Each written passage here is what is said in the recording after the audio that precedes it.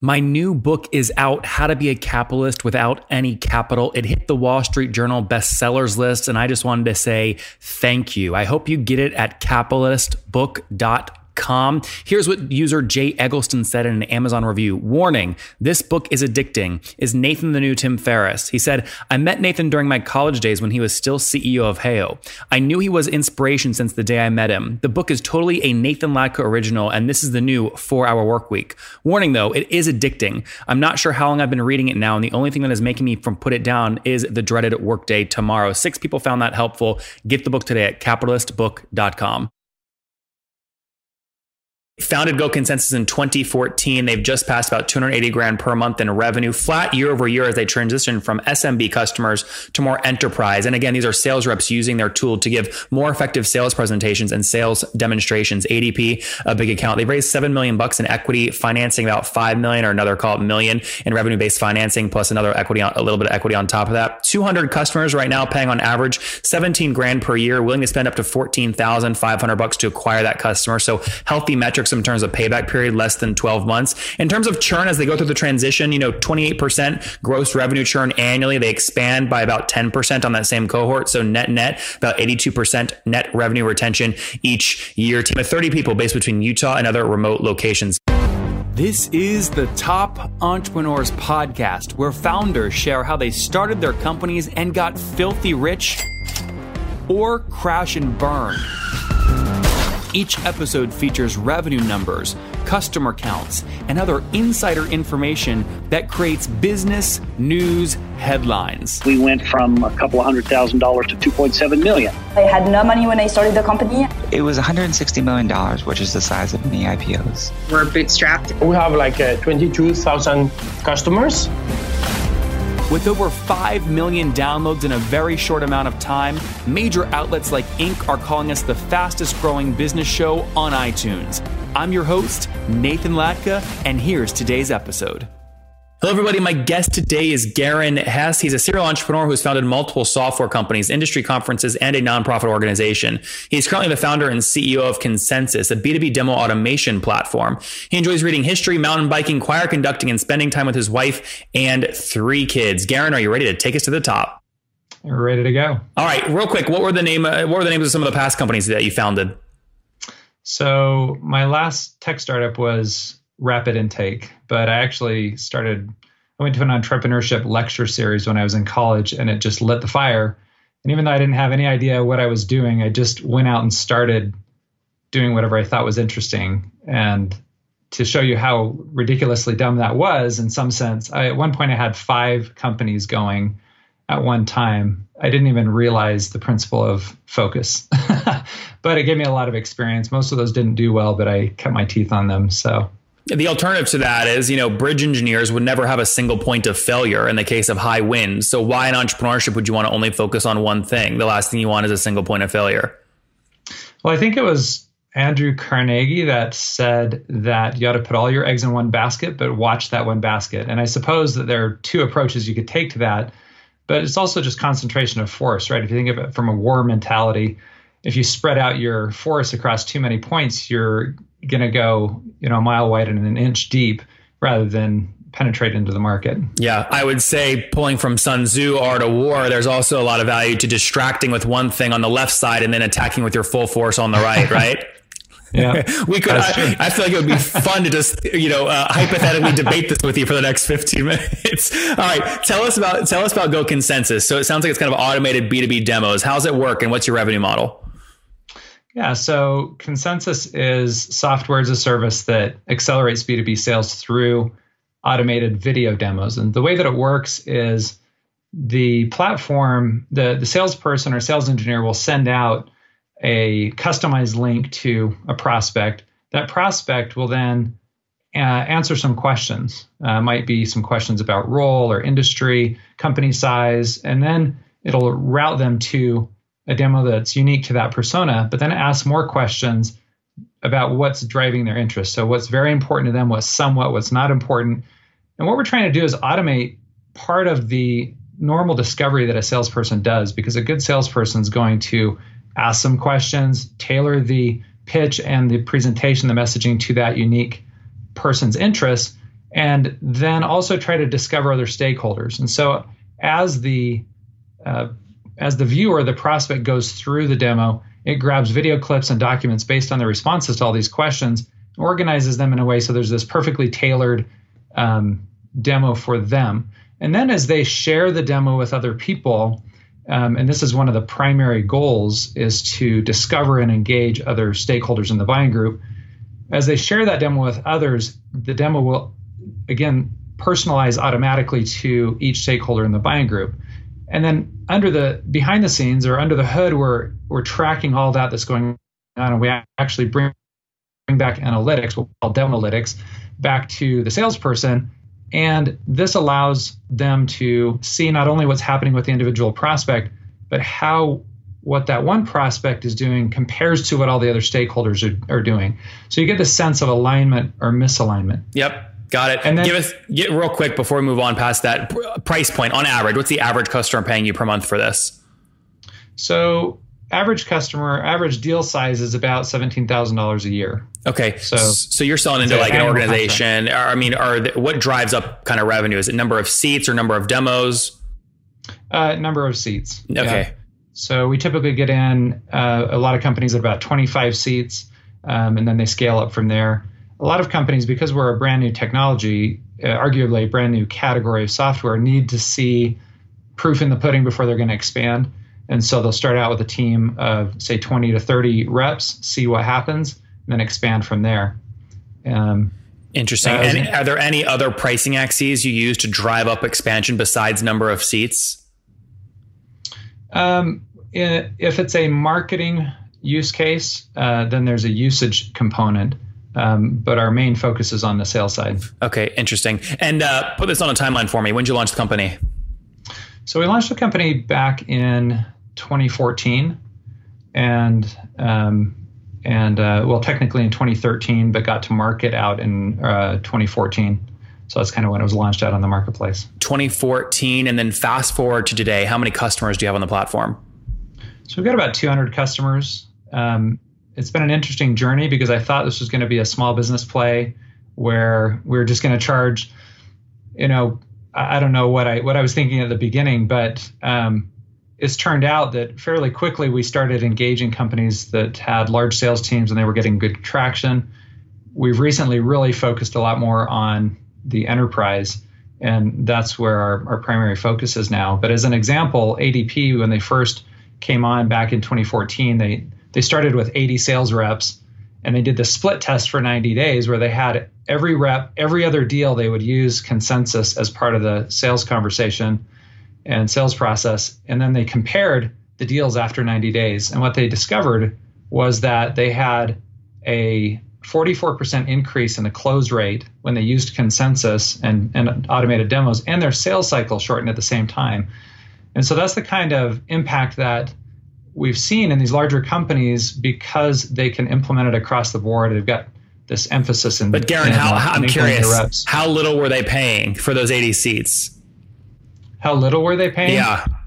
Well, I think at the time they were paying about $40,000. Okay. And they've since expanded to over $100K. See, I always wonder, there is a real death gap in the early years of a company where people, you either have to choose. You have to have a WhatsApp model where you have 1 billion users paying $1 a year, or like a Peter Thiel Palantir model where there's, the customers, the US government, and they pay you 100 million a year, but you only need 3 customers. A lot of people get stuck in the middle. They don't ever pick a side. So I'm curious, have you drastically increased pricing as time has gone on, or will a company like ADP, which sounds like they're getting loads of value from you, directly tied to revenue and close rates, still not paying you, in your opinion, what the value is that you're delivering to them?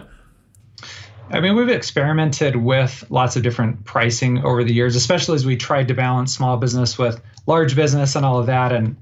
So ADP, we've locked into the pricing. We haven't raised pricing on them because they've been with us for 4 years now. They keep expanding, and so we don't see a reason to change that. Over time, we get the lifetime value of the customer really was what pays for it.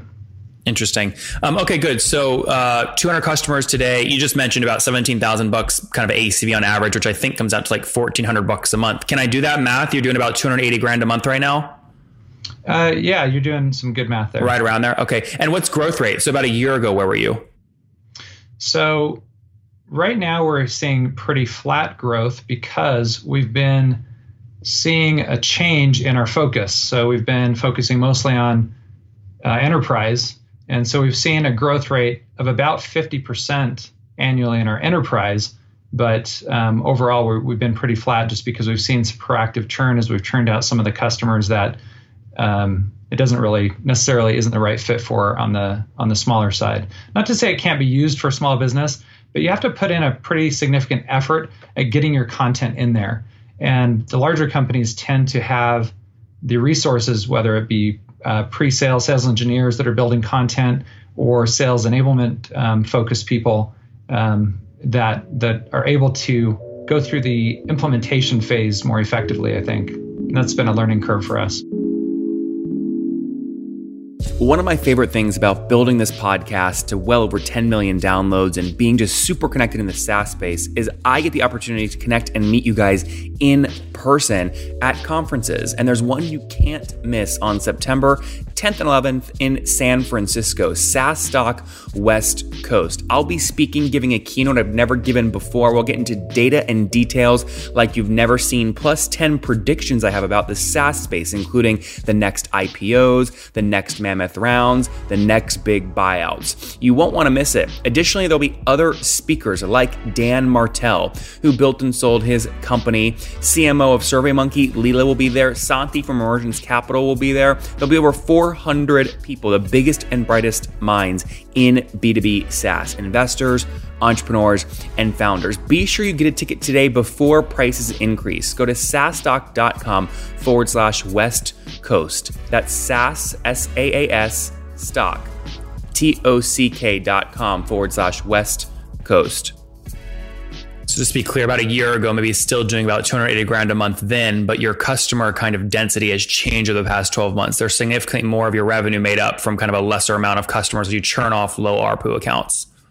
Yeah, exactly. We had one investor call it proactive churn. I think it was because it's a little frustrating to see growth in the enterprise, but not see a lot of growth on the top line. But we know that we'll return to that. And what we're doing is transforming maybe what you might call low quality revenue to high quality revenue. Yeah, I mean, it's a shift and you have to like go all in. But I mean, once you get past kind of the maybe a year or two of being flat, the expansion revenue then becomes just incredible. So it sounds like you're well on your way to kind of really build out the enterprise version and hopefully drive up first year ACVs from 17 grand to 50 to 100. That's exactly where we see it heading. Our ACV used to be at about 12, 13, something like that. And so we do see it increasing. What I think is interesting is I was sitting in Sequoia Capital's office with Matt Miller over there a couple of years ago, and I was telling him we're trying to make this shift. And he said, you know what, I'm going to tell you something that no one else will tell you. And I said, what is that? And he said, moving from small business to enterprise focus will be as hard or harder as starting your company over, starting your company in the first place. And it was actually really good advice, and I've appreciated that because even though I knew it was going to be challenging, I hadn't thought it would be that challenging. It turns out it is that difficult, I think, to make that transition. And even though we're doing it successfully, it was great advice because it's given me a little bit more stamina, just kind of knowing what I'm getting into going into it. It's huge. You also have to, I think it's harder than starting from scratch because you have to get over the sunk cost of all these customers that are paying you revenue that you literally have to essentially get rid of. It feels so counterintuitive. Yeah, and we aren't getting rid of them per se, even though many of them, are just. Come on, Garen, you don't have to sugarcoat it. You're getting rid of them. You want to focus on enterprise. That is true. We do want to focus on enterprise, but in case any of our customers are out there, we're still servicing them and helping them out. So interesting. As you're churning them out, is that because you're showing them like, hey, your pricing is going to, increase over the next like month, and they're saying, I don't want to pay that, and they churn? Like, how is that natural churn actually happening? No, we're not really increasing the pricing for any existing customers or anything like that.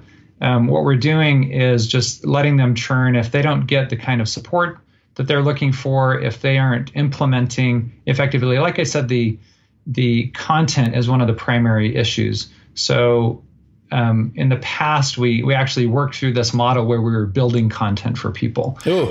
Because it was painful because right out of the gate, we said, hey, we have this great platform. It personalizes video experience for an automated demo. And people said, well, how do we get our content in there?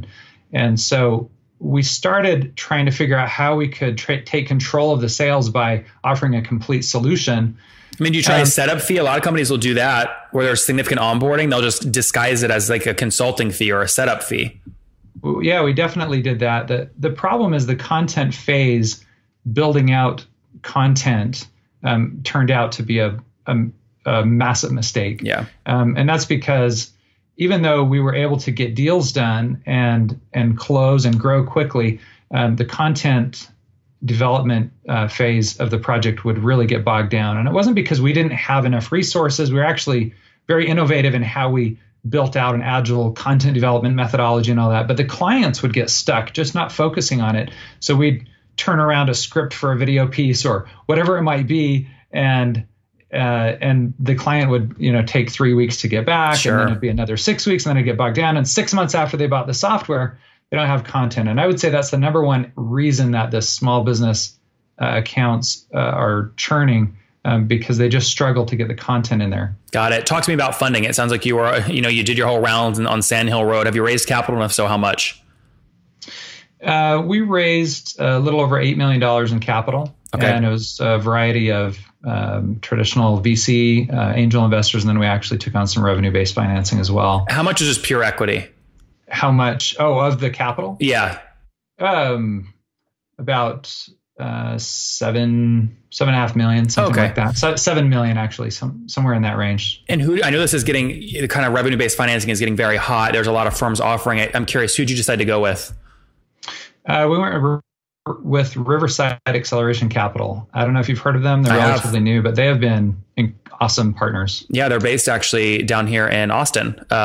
Or I know some of them are down here in Austin. Yeah, it's great. And when you say revenue-based financing, just to be clear, it's not a term loan with a fixed interest rate. It's revenue-based, so you pay back 4, 5, 6, 7% of gross receipts per month over some fixed period of time. Yep, exactly. With the repayment cap. Yep. Yeah, exactly. That's great. I love it. Yeah, and I've loved working with them. I would highly recommend them to any entrepreneurs looking around for that out there, because I looked at a lot of other firms like Lighter Capital and others, and nothing against the other firms, but these guys have been awesome. And you mean just from a terms perspective, they were better terms, or just the people were quicker to work with or better or easier to work with? Not having worked with some of the other firms, not having done a deal with them, but I don't know for certain, but I would actually say both. They had better terms.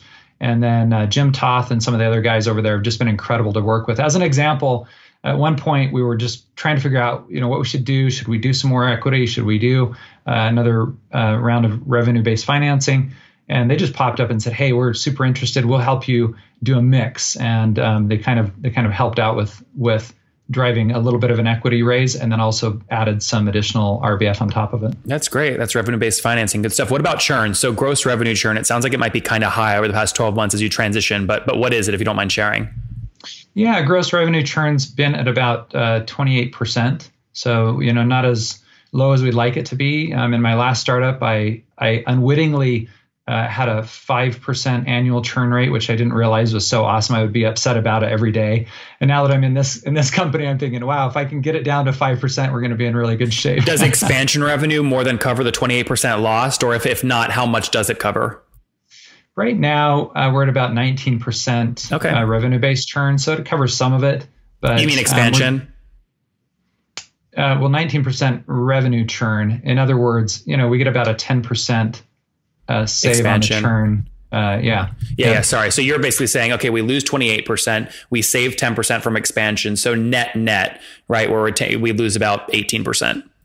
Yeah, and that's we really expect to be able to make all of that up at some point through expansions, because we're starting to have expansion, very large expansion discussions with some of our enterprise customers. But it takes a while, because you've got to get in, you've got to prove value, you got to do some initial expansions until there's 2 or 3 land, and then you can do a big expansion. I just realized we're out of time, so quick answers here if you can. Team size? We're at about 30 total. And where's everyone based? We've got people here in Utah. We've got people, some of our dev team out in Eastern Europe. and some people in South America. And payback period to get a $17,000 ACV account, what are you willing to spend to acquire those? We spent about $14,500. Okay, 14. So less than a 12-month payback. That's great. Yeah. Very good. All right, let's wrap up here with the famous five. Number one, what's your favorite business book? The One Thing by Gary Keller. Number two, is there a CEO you're following or studying? Oh boy. It's funny. I haven't found a CEO that I just absolutely love. But I'd have to say Steve Jobs is always one that I love to look at, but Yep. he's gone, but he's still good to follow. Yep. Number two, is there a favorite online tool that you have or that you enjoy for building your company? Favorite online tool? Yep. One you use a lot. We actually use Zoom. So we do a lot of remote collaboration since our team is distributed around the world. So we use it every day. Number four, how many hours of sleep are you getting every night? Oh my heavens. This would be a bad day to ask me. But yeah, I average 4 to 6. Okay. We'll call 5 there in the middle. And what's your situation? Married, single, kiddos? Oh, married with 3 kids. Love them to death. And how old are you? Couldn't be happier. I'm actually 49 going on 50, amazingly. Congrats. So that's great. My oldest daughter just got married last summer, a year ago. So anyway, love the married family life. How exciting. All right. Last question. What do you wish your 20-year-old self knew? I wish my 20-year-old self knew that there weren't really any limits if you just went after it and got the right kinds of input and the right mentorship from other people. I didn't really realize that, at least in our country, in the United States, that as long as you believe that there are no limits, you can actually accomplish that. I'm not saying that there aren't actual boundaries or obstacles or challenges, but think big. Think big. That was my biggest problem at that age, was I thought way too small and I acted too small. Guys, think big. Founded Go Consensus in 2014. They've just passed about 280 grand per month in revenue, flat year over year as they transition from SMB customers to more enterprise. And again, these are sales reps using their tool to give more effective sales presentations and sales demonstrations. ADP, a big account. They've raised $7 million in equity financing, about 5 million or another call it million in revenue-based financing, plus another equity, a little bit of equity on top of that. 200 customers right now paying on average 17 grand per year, willing to spend up to $14,500 to acquire that customer. So healthy metrics in terms of payback period, less than 12 months. In terms of churn, as they go through the transition, 28% gross revenue churn annually. They expand by about 10% on that same cohort. So net, about 82% net revenue retention each year. Team of 30 people based between Utah and other remote locations. Garen, thank you for taking us to the top. Hey, thank you so much. It's been great to be with you.